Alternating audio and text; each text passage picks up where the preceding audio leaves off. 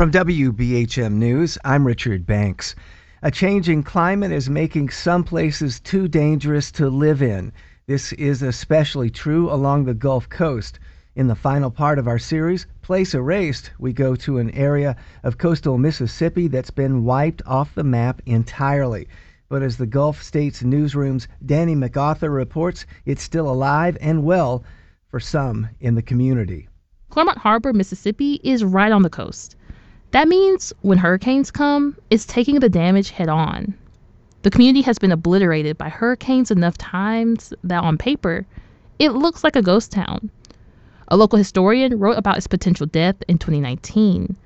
The County Historical Society says it no longer exists. But tell that to the crowd at Harold and Lillian's. You know we got reporters over here. I'm a transplant, but hey, real people.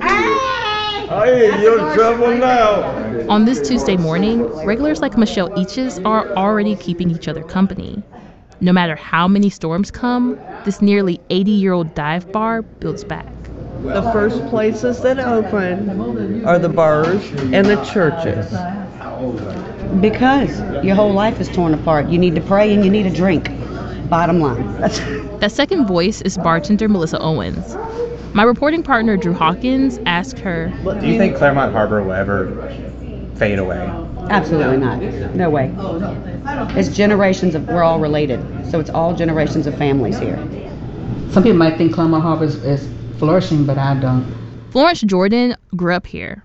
That means she's lived through a lot of storms, like Hurricane Camille in 1969. She was just 17 when her family tried to ride that one out. They're trying to put rags and stuff, towels and stuff at the door to keep the water out, and it's just coming in. She remembers the moment when the 24-foot storm surge found its way inside their home. I get upset when I start talking about it. Her family ran upstairs. So we go back into the attic, and we're sitting there, and we're waiting, and we're praying, and then the eye calmness. I mean, it was just very calm, and we just stayed there and we waited all night long until morning came. Camille killed hundreds of people in Mississippi, Alabama, and Louisiana, and it did a lot of damage.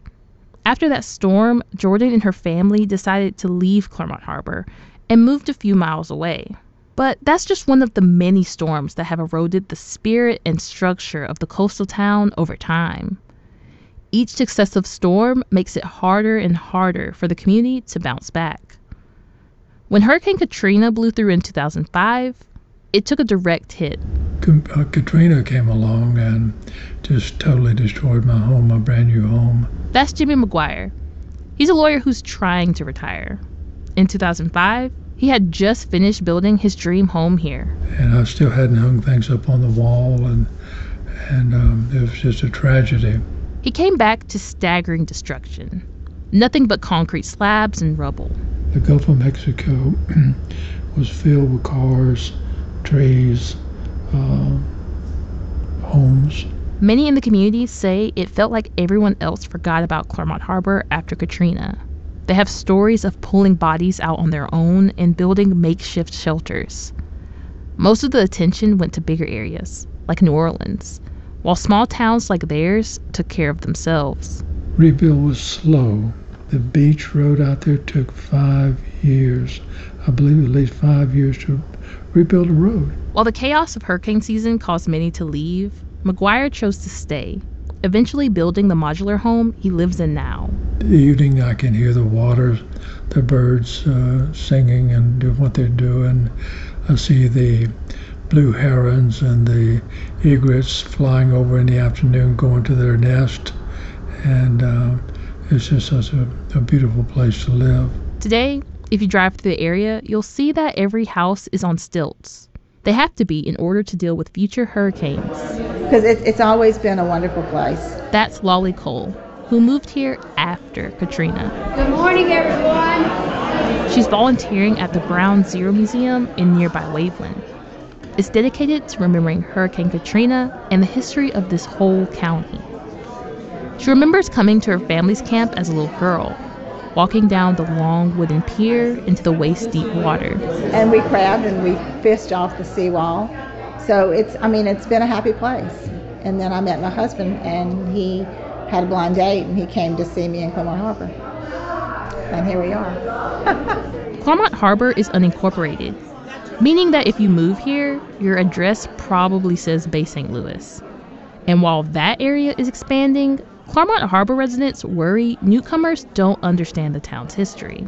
At least, not in a way that will keep it alive. I mean, there are people that just don't even know anything about Clermont Harbor that are still here. She always tries to share bits of that history, like the fact the town once had 2 grocery stores.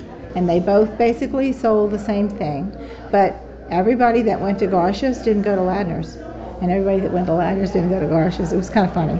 There was a snowball stand, and of course, Harold and Lillian's, just one street away from where Cole now lives. I've been known to dance on the porch, listening to the music from